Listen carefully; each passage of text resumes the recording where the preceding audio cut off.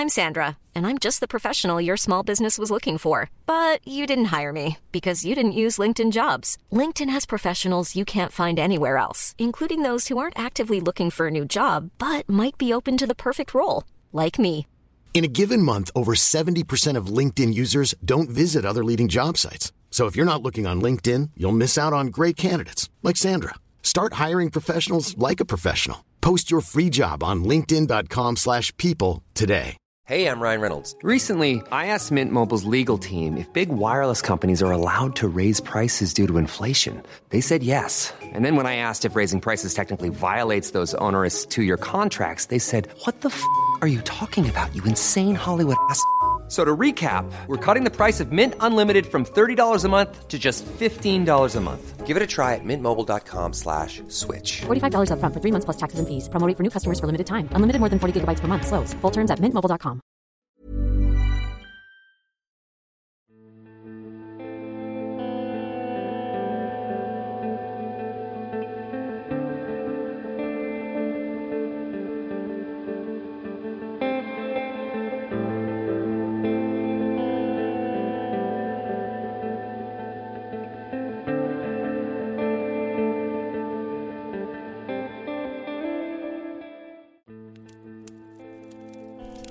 Hello everyone, thank you for joining me around the fireside tonight.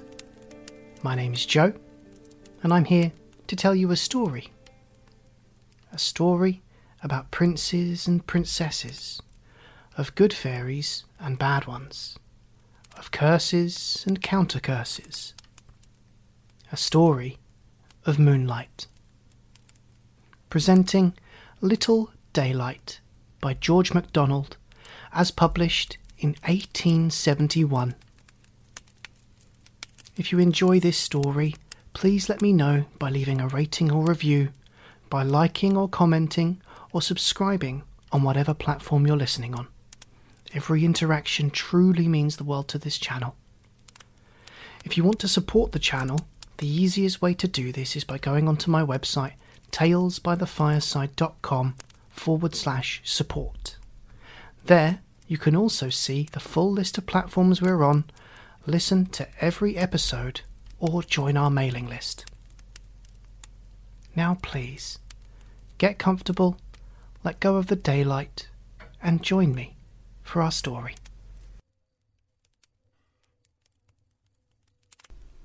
Little Daylight by George MacDonald. No house of any pretension to be called a palace is in the least worthy of the name, except it has a wood near it. Very near it, and the nearer the better.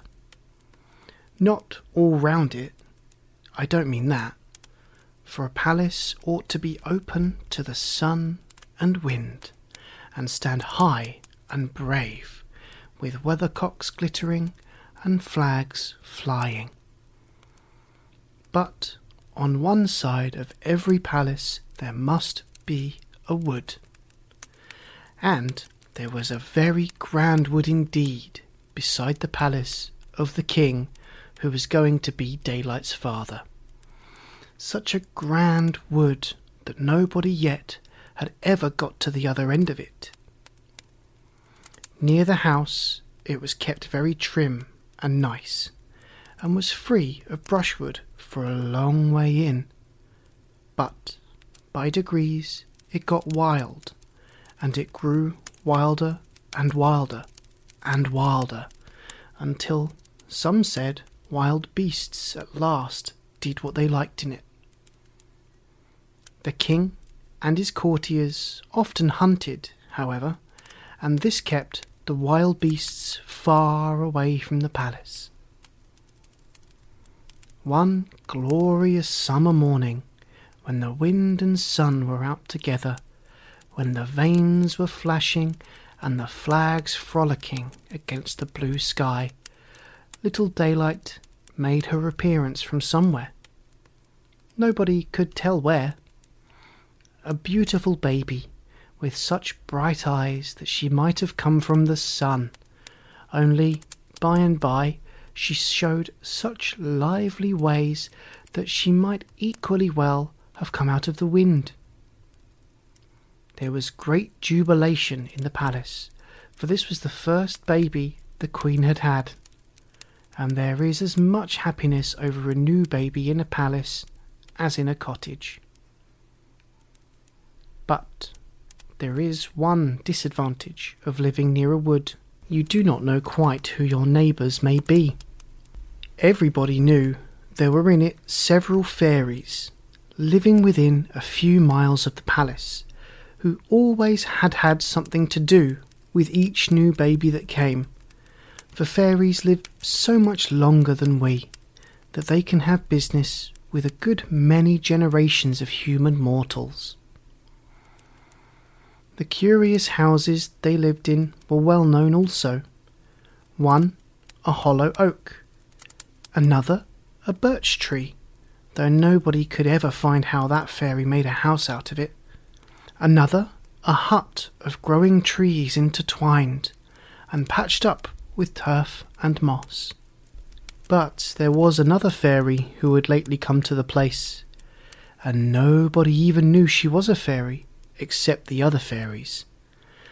A wicked old thing she was, always concealing her power and being as disagreeable as she could, in order to tempt people to give her offence, that she might have the pleasure of taking vengeance upon them. The people about thought she was a witch, and those who knew her by sight were careful to avoid offending her. She lived in a mud house in a swampy part of the forest. In all history, we find that fairies give their remarkable gifts to prince or princess, or any child of sufficient importance in their eyes, always at the christening. Now this we can understand, because it is an ancient custom among human beings as well, and it is not hard to explain why wicked fairies should choose the same time to do unkind things, but it is difficult to understand how they should be able to do them, for you would fancy all wicked creatures would be powerless on such an occasion. But I never knew of any interference on the part of the wicked fairy that did not turn out a good thing in the end. What a good thing, for instance, it was that one princess should sleep for 100 years. Was she not saved from all the plague of young men who were not worthy of her? And did she not come awake at exactly the right moment when the prince kissed her? For my part, I cannot help wishing a good many girls would sleep till just the same fate overtook them. It would be happier for them and more agreeable to their friends. Of course, all the known fairies were invited to the christening, but the king and queen never thought of inviting an old witch. For the power of the fairies they have by nature, whereas a witch gets her power by wickedness. The other fairies, however, knowing the danger thus run, provided as well as they could against accidents from her quarter. But they could neither render her powerless, nor could they arrange their gifts in reference to hers beforehand, for they could not tell what those might be. Of course, the old hag was there without being asked. Not to be asked was just what she wanted, that she might have a sort of reason for doing what she wished to do. For somehow, even the wickedest of creatures likes a pretext for doing the wrong thing. 5 fairies had, one after the other, given the child such gifts as each counted best, and the 5th had just stepped back to her place in the surrounding splendour of ladies and gentlemen, when, mumbling a laugh between her toothless gums, the wicked fairy hobbled out into the middle of the circle. And, at the moment when the Archbishop was handing the baby to the lady at the head of the nursery department of state affairs, addressed him thus, giving a bite or two to every word before she could part with it. "Please, Your Grace, I'm very deaf. Would Your Grace mind repeating the princess's name?" "With pleasure, my good woman," said the Archbishop, stooping to shout in her ear. "The infant's name is Little Daylight." "And Little Daylight it shall be," cried the fairy in the tone of a dry axle. "And little good shall any of her gifts do her, for I bestow upon her the gift of sleeping all day long, whether she will or not. Ha ha! Hee ha ha!" Then out started the sixth fairy, who, of course, the others had arranged should come after the wicked one, in order to undo as much as she might. "If she sleeps all day," she said mournfully, "she shall, at least, wake all night." "A nice prospect for her mother and me," thought the poor king, for they loved her far too much to give her up to nurses, especially at night, as most kings and queens do, and are sorry for it afterwards. "You spoke before I had finished," said the wicked fairy. "That's against the law. It gives me another chance." "I beg your pardon," said the other fairies, all together. "She did. I hadn't done laughing," said the crone. "I had only got to ha-ha, and I had to go through ho-ho and hoo-hoo. So I decree that if she wakes all night, she shall wax and wane with its mistress, the moon. And what that may mean, I hope her royal parents will live to see. Ho-ho-hoo!" But out stepped another fairy, for they had been wise enough to keep two in reserve, because every fairy knew the trick of one. "Until," said the seventh fairy, "a prince comes who shall kiss her without knowing it." The wicked fairy made a horrid noise like an angry cat, and hobbled away. She could not pretend that she had not finished her speech this time, for she had laughed ho-ho and hoo-hoo. "I don't know what that means," said the poor king to the seventh fairy. "Don't be afraid. The meaning will come with the thing itself," said she. The assembly broke up, miserable enough. The queen, at least, prepared for a good many sleepless nights, and the lady, at the head of the nursery department, anything but comfortable in the prospect before her, for of course the queen could not do it all. As for the king, he made up his mind with what courage he could summon to meet the demands of the case, but wondered whether he could with any propriety require the First Lord of the Treasury to take a share in the burden laid upon him. I will not attempt to describe what they had to go through for some time, but at last the household settled into a regular system, a very irregular one in some respects, for at certain seasons the palace rang all night with bursts of laughter from Little Daylight, whose heart the old fairy's curse could not reach. She was daylight still, only a little in the wrong place, for she always dropped asleep at the first hint of dawn in the east. But her merriment was of short duration. When the moon was at the full, she was in glorious spirits, and as beautiful as it was possible for a child of her age to be. But as the moon waned, she faded, until at last she was wan and withered like the poorest, sickliest child you might come upon in the streets of a great city in the arms of a homeless mother. Then the night was quiet as the day, for the little creature lay in her gorgeous cradle night and day with hardly a motion, and indeed at last without even a moan, like one dead. At first they often thought she was dead, but at last they got used to it, and only consulted the almanac to find the moment when she would begin to revive, which of course was with the first appearance of the silver thread of the crescent moon. Then she would move her lips, and they would give her a little nourishment, and she would grow better and better and better, until, for a few days, she was splendidly well.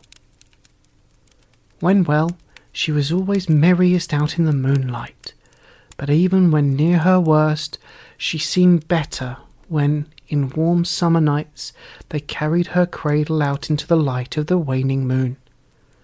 Then, in her sleep, she would smile the faintest, most pitiful smile. For a long time, very few people ever saw her awake. As she grew older, she became such a favourite, however, that about the palace there was always some who would contrive to keep awake at night in order to be near her. But she soon began to take every chance of getting away from her nurses and enjoying her moonlight alone. And thus things went on until she was nearly 17 years of age. Her father and mother had, by that time, got so used to the odd state of things that they had ceased to wonder at them.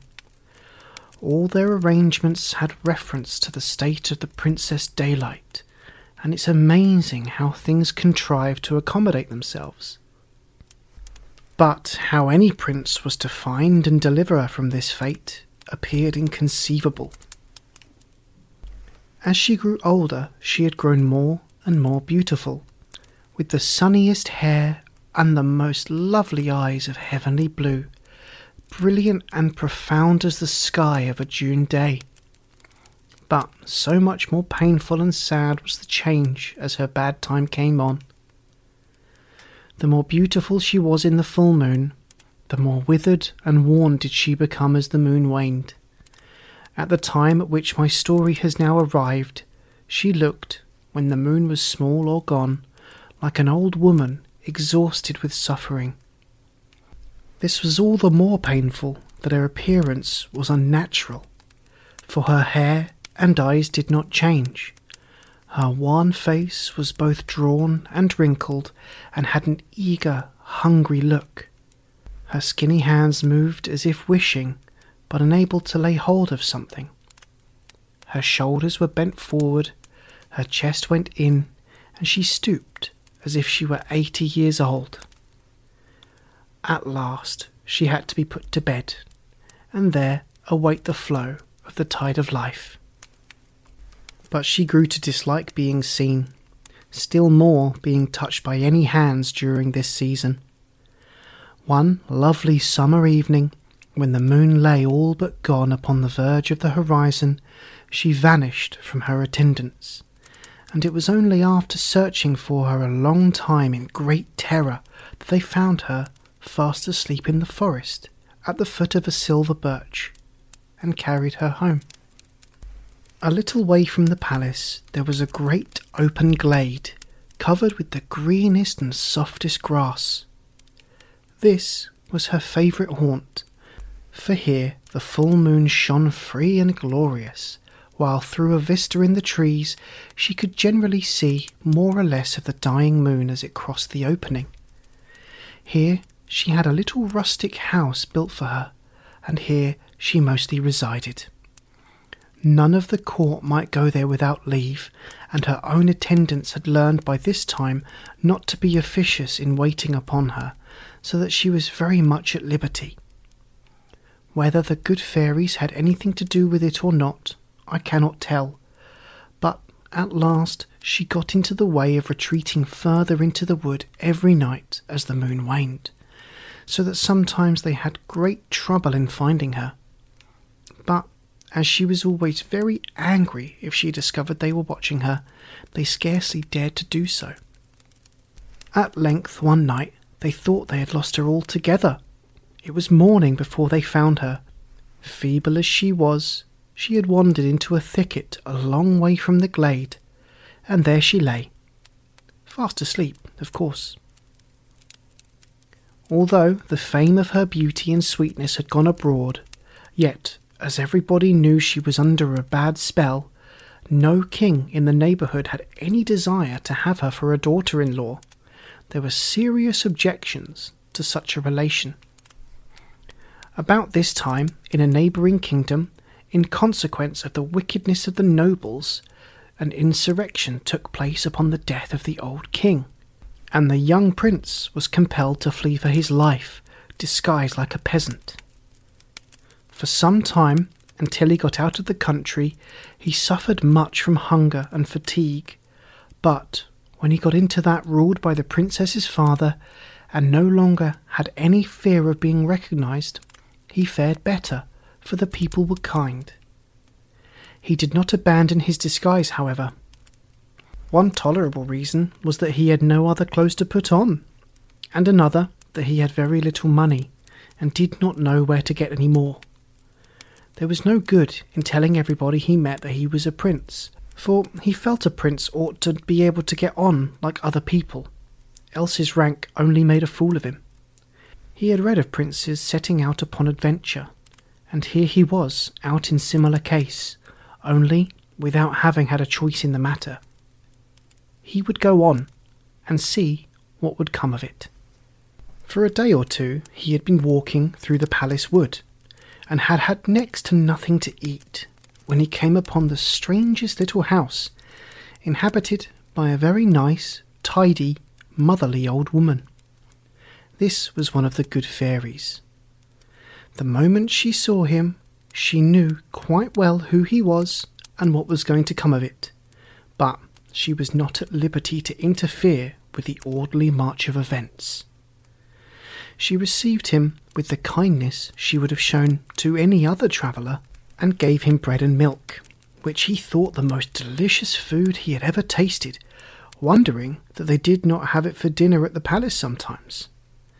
The old woman pressed him to stay all night. When he awoke, he was amazed to find how well and strong he felt. She would not take any of the money he offered, but begged him, if he found occasion of continuing in the neighbourhood, to return and occupy the same quarters. "Thank you much, good mother," answered the prince, "but there is little chance of that. The sooner I get out of this wood, the better." "I don't know that," said the fairy. "What do you mean?" asked the prince. "Why, how should I know?" returned she. "I can't tell," said the prince. "Very well," said the fairy. "How strangely you talk," said the prince. "Do I?" said the fairy. "Yes, you do," said the prince. "Very well," said the fairy. The prince was not used to being spoken to in this fashion, so he felt a little angry and turned and walked away. But this did not offend the fairy. She stood at the door of her little house, looking after him till the trees hid him quite. Then she said, "At last," and went in. The prince wandered and got nowhere. The sun sank and went out of sight, and he seemed no nearer the end of the wood than ever. He sat down on a fallen tree, ate a bit of bread the old woman had given him, and waited for the moon. For although he was not much of an astronomer, he knew the moon would rise sometime, because she had risen the night before. Up she came, slow and slow, but of a good size, pretty nearly round indeed, whereupon, greatly refreshed with his piece of bread, he got up and went, he knew not where. After walking a considerable distance, he thought he was coming to the outside of the forest, but when he reached what he thought the last of it, he found himself only upon the edge of a great open space, covered with grass. The moon shone very bright, and he thought he had never seen a more lovely spot. Still, it looked dreary because of its loneliness, for he could not see the house at the other side. He sat down, weary again, and gazed into the glade. He had not seen so much room for several days. All at once he spied something in the middle of the grass. What could it be? It moved. It came nearer. Was it a human creature gliding across? A girl dressed in white, gleaming in the moonshine? She came nearer and nearer. He crept behind a tree and watched, wondering. it must be some strange being of the wood, a nymph whom the moonlight and the warm dusky air had enticed from her tree. But when she came close to where he stood, he no longer doubted she was human, for he had caught sight of her sunny hair and her clear blue eyes and the loveliest face and form that he had ever seen. All at once she began singing like a nightingale and dancing to her own music with her eyes ever turned towards the moon. She passed close to where he stood, dancing on by the edge of the trees and away in a great circle towards the other side, until he could see but a spot of white in the yellowish green of the moonlit grass. But when he feared it would vanish, the spot grew and became a figure once more.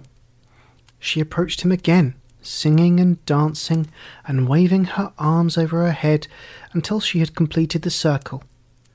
Just opposite his tree she stood, ceased her song, dropped her arms, and broke out into a long, clear laugh, musical as a brook. Then, as if tired, she threw herself on the grass and lay gazing at the moon. The prince was almost too afraid to breathe, lest he should startle her and she should vanish from his sight. As to venturing near her, that never came into his head. She had lain for an hour or longer when the prince began again to doubt concerning her. Perhaps she was but a vision of his own fancy, or was she a spirit of the wood after all? If so, he too would haunt the wood, glad to have lost kingdom and everything for the hope of being near her. He would build him a hut in the forest, and there he would live for the pure chance of seeing her again. Upon nights like this, at least, she would come out and bask in the moonlight, and make his soul blessed.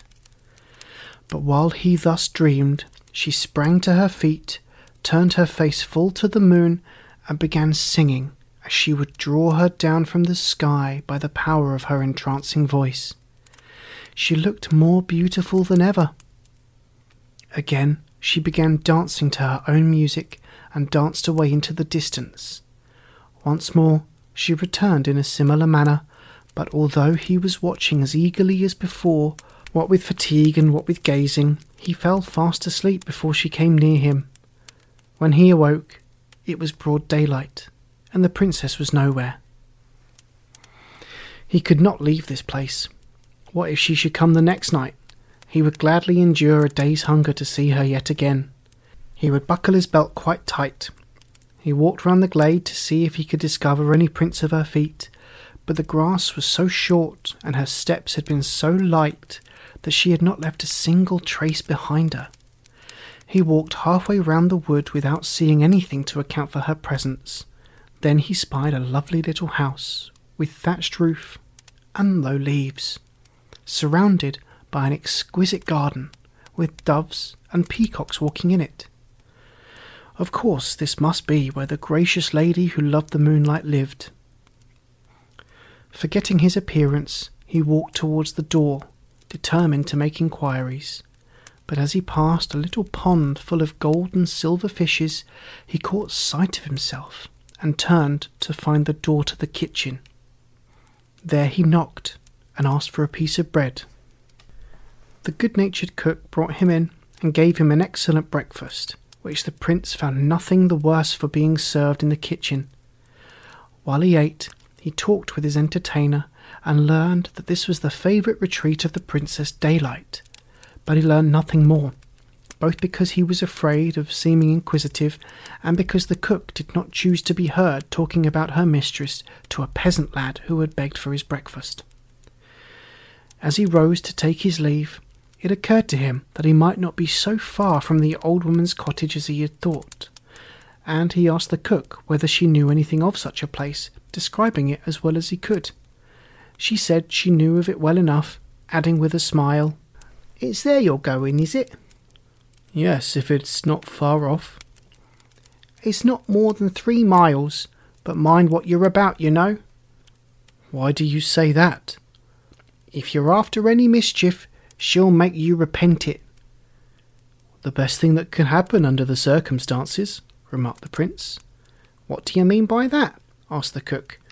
"Why, it stands to reason," answered the prince, "that if you wish to do anything wrong, the best thing for you is to be made to repent of it."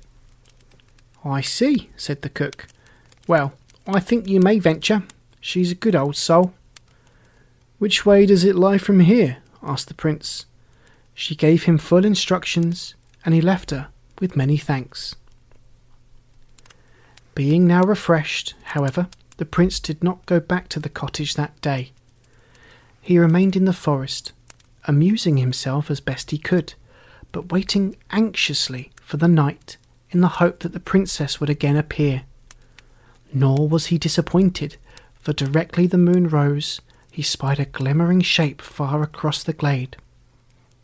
As it drew nearer, he saw it was she indeed, not dressed in white as before, in a pale blue like the sky. She looked lovelier still. He thought it was the blue that suited her yet better than the white. He did not know that she was really more beautiful because the moon was nearer the full. In fact, the next night was full moon, and the princess would be then at the zenith of her loveliness. The prince feared for some time that she was not coming near his hiding place that night, but the circles in her dance ever widened as the moon rose, until at last they embraced the whole glade, and she came still, closer to the trees where he was hiding than she had come the night before. He was entranced with her loveliness, for it was indeed a marvellous thing. All night long he watched her, but dared not go near her. He would have been ashamed of watching her too, had he not become almost incapable of thinking anything but how beautiful she was. He watched the whole night long, and saw that, as the moon went down, she retreated in smaller and smaller circles, until at last he could see her no more. Weary as he was, he set out for the old woman's cottage, where he arrived just in time for her breakfast, which she shared with him. He then went to bed and slept for many hours. When he awoke, the sun was down, and he departed in great anxiety lest he should lose a glimpse of the lovely vision. But whether it was by the machinations of the swamp fairy, or merely that it is one thing to go and another to return by the same road, he lost his way. I shall not attempt to describe his misery when the moon rose, and he saw nothing but trees, trees, trees. She was high in the heavens before he reached the glade. Then, indeed, his troubles vanished, for there was the princess coming dancing towards him, in a dress that shone like gold, and with shoes that glimmered through the grass like fireflies. She was, of course, still more beautiful than before, like an embodied sunbeam as she passed him, and danced away into the distance. Before she returned in her circle, the clouds had begun to gather about the moon. The wind rose, the trees moaned, and their lighter branches leaned all one way before it.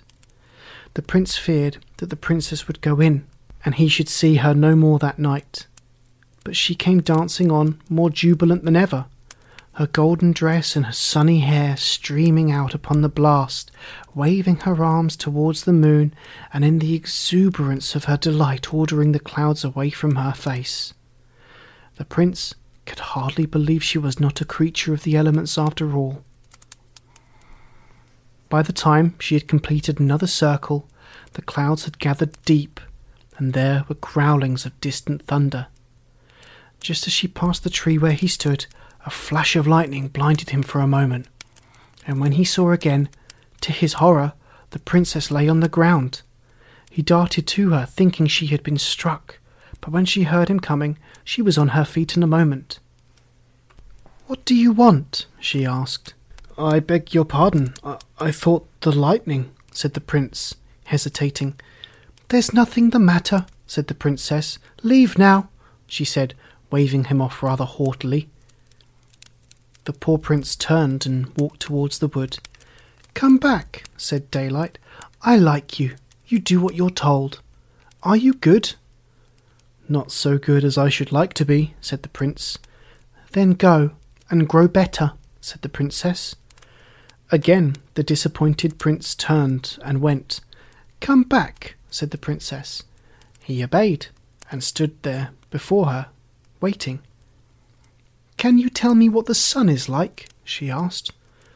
"No," he answered, "but where's the good of asking what you know?" "But I don't know," she rejoined. "Why, everybody knows." "That's the very thing. I'm not everybody. I've never seen the sun."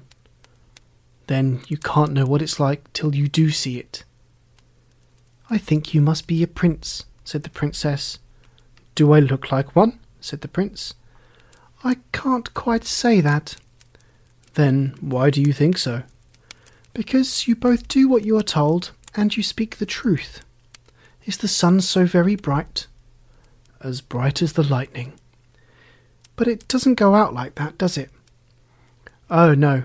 It shines like the moon, rises and sets like the moon, is much the same shape as the moon, only so bright that you can't look at it for a moment." "But I would look at it," said the princess. "But you couldn't," said the prince. "But I could," said the princess. "Why don't you then?" "Because I can't." "Why can't you?"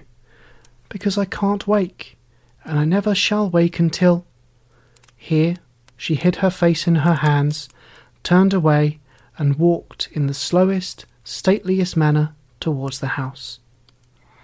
The prince ventured to follow her at a little distance, but she turned and made a repellent gesture, which, like a true gentleman prince, he obeyed at once.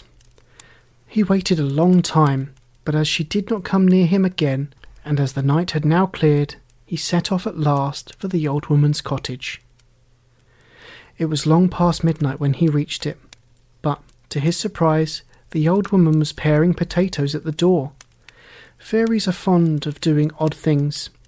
Indeed, however they may disassemble, the night is always their day, and so it is with all who have fairy blood in them. "Why, what are you doing here this time of night, mother?" said the prince, for that was the kind way in which any young man in his country would address a woman who was much older than himself. "Getting your supper ready," she answered. "Oh, I don't want any supper," said the prince. "Ah, you've seen daylight," said she. "I've seen a princess who never saw it," said the prince. "Do you like her?" asked the fairy. "Oh, don't I?" said the prince. "More than you would believe, mother." "A fairy can believe anything that ever was or ever could be," said the old woman. "Then are you a fairy?" asked the prince. "Yes," said she.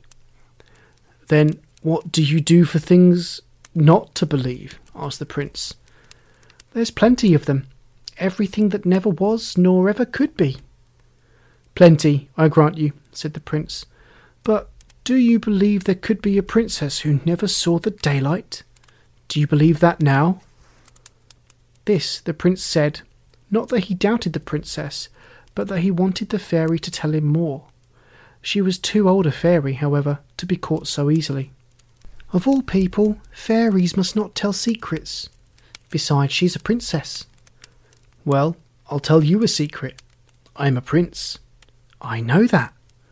"How do you know that?" "By the curl of the third eyelash on your left eyelid." "Which corner do you count from?" "That's a secret." "Another secret? Well, at least if I'm a prince, there could be no harm in telling me about a princess." "It's just the princes I can't tell." "There ain't any more of them, are there?" said the prince. "What? You don't think you're the only prince in the world, do you?" "Oh, dear no, not at all. But I know there's one too many just at present, except the princess—" Yes, that's it," said the fairy. "What's it?" asked the prince. But he could get nothing more out of the fairy, and had to go to bed unanswered, which was something of a trial. Now, wicked fairies will not be bound by the law which the good fairies obey, and this always seems to give the bad the advantage over the good, for they use means to gain their ends which the others will not. But it is all of no consequence, for what they do never succeeds. Nay, in the end it brings about the very thing they are trying to prevent. So you see that somehow, for all their cleverness, wicked fairies are dreadfully stupid, for although from the beginning of the world they have really helped instead of thwarting the good fairies, not one of them is a bit wiser for it. She will try the bad thing just as they all did before her and succeeds no better. The prince had so far stolen a march upon the swamp fairy that she did not know he was in the neighbourhood until after he had seen the princess those 3 times. When she knew it, she consoled herself by thinking that the princess must be far too proud and too modest for any young man to venture even to speak to her before he had seen her 6 times at least. But there was even less danger than the wicked fairy thought, for however much the princess might desire to be set free, she was dreadfully afraid of the wrong prince. Now, however, the fairy was going to do all she could. She so contrived it by her deceitful spells that the next night the prince could not by any endeavour find his way to the glade. It would take me too long to tell her tricks, but they would be amusing to us who know that they could not do any harm. But they were something other than amusing to the poor prince. He wandered about the forest till daylight, and then fell fast asleep. The same thing occurred for 7 following days, during which neither could he find the good fairy's cottage. After the 3rd quarter of the moon, however, the bad fairy thought she might be at ease about the affair for a fortnight at least, for there was no chance of the prince wishing to kiss the princess during that period. So the 1st day of the 4th quarter he did find the cottage, and the next day he found the glade. For nearly another week he haunted it, but the princess never came. I have little doubt she was on the farther edge of it some part every night, but at this period she always wore black, and there being little or no light, the prince never saw her. Nor would he have known her if he had seen her. How could he have taken the worn, decrepit creature she was now for the glorious Princess Daylight? At last, one night when there was no moon at all, he ventured near the house. There he heard voices talking, although it was past midnight, for her women were in considerable uneasiness, because the one whose turn it was to watch her had fallen asleep and had not seen which way she went. And this was a night where she would probably wander very far, describing a circle which did not touch the open glade at all, but stretched away from the back of the house, deep into that side of the forest, a part of which the prince knew nothing.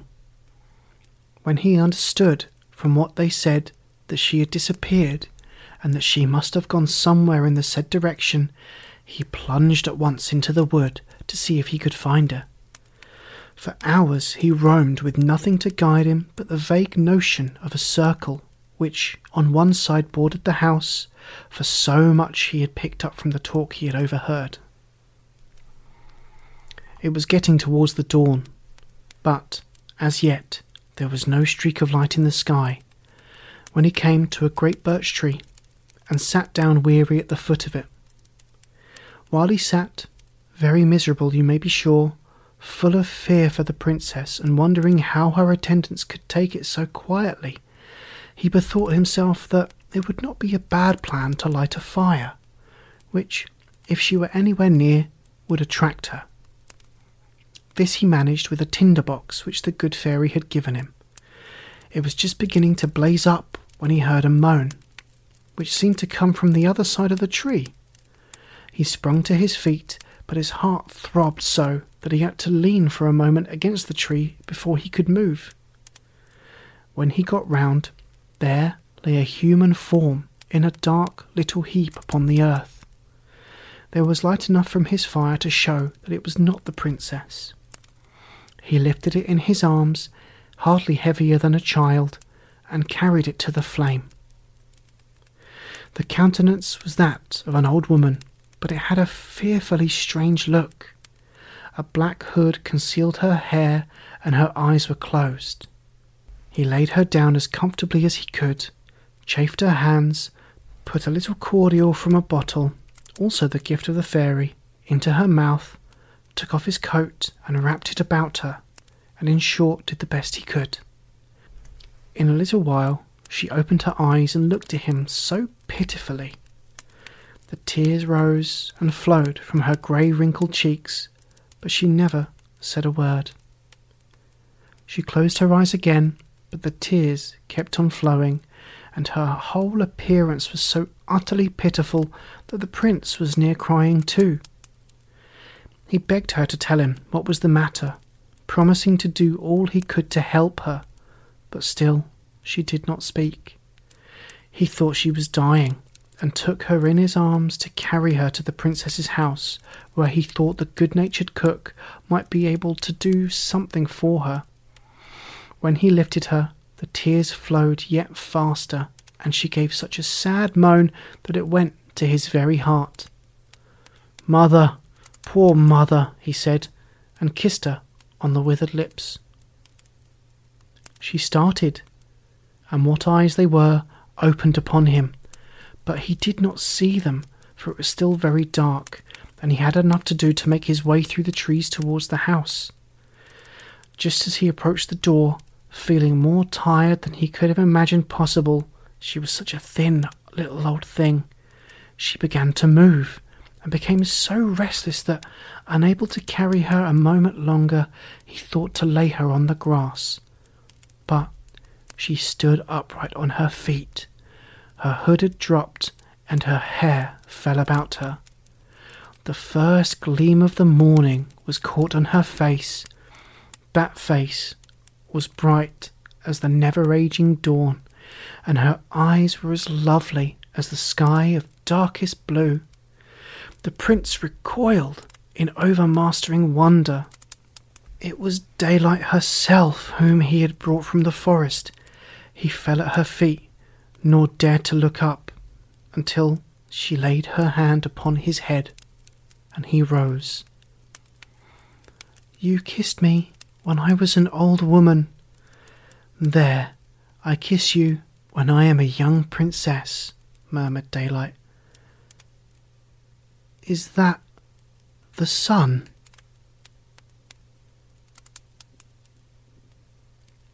The end. Good night.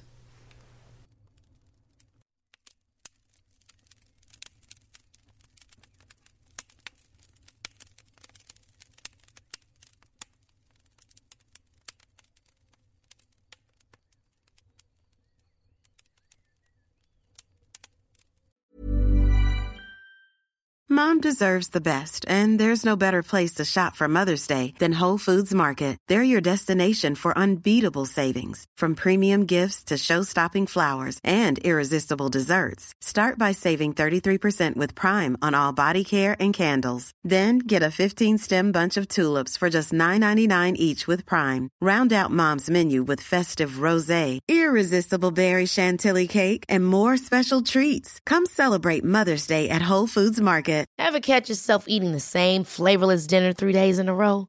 Dreaming of something better? Well, HelloFresh is your guilt-free dream come true, baby. It's me, Keke Palmer. Let's wake up those taste buds with hot, juicy pecan-crusted chicken or garlic butter shrimp scampi. Hello Fresh. Stop dreaming of all the delicious possibilities and dig in at HelloFresh.com. Let's get this dinner party started. Even when we're on a budget, we still deserve nice things. Quince is a place to scoop up stunning high-end goods for 50 to 80% less than similar brands. They have buttery soft cashmere sweaters starting at $50, luxurious Italian leather bags, and so much more. Plus, Quince only works with factories that use safe, ethical, and responsible manufacturing. Get the high-end goods you'll love without the high price tag with Quince. Go to quince.com/style for free shipping and 365-day returns.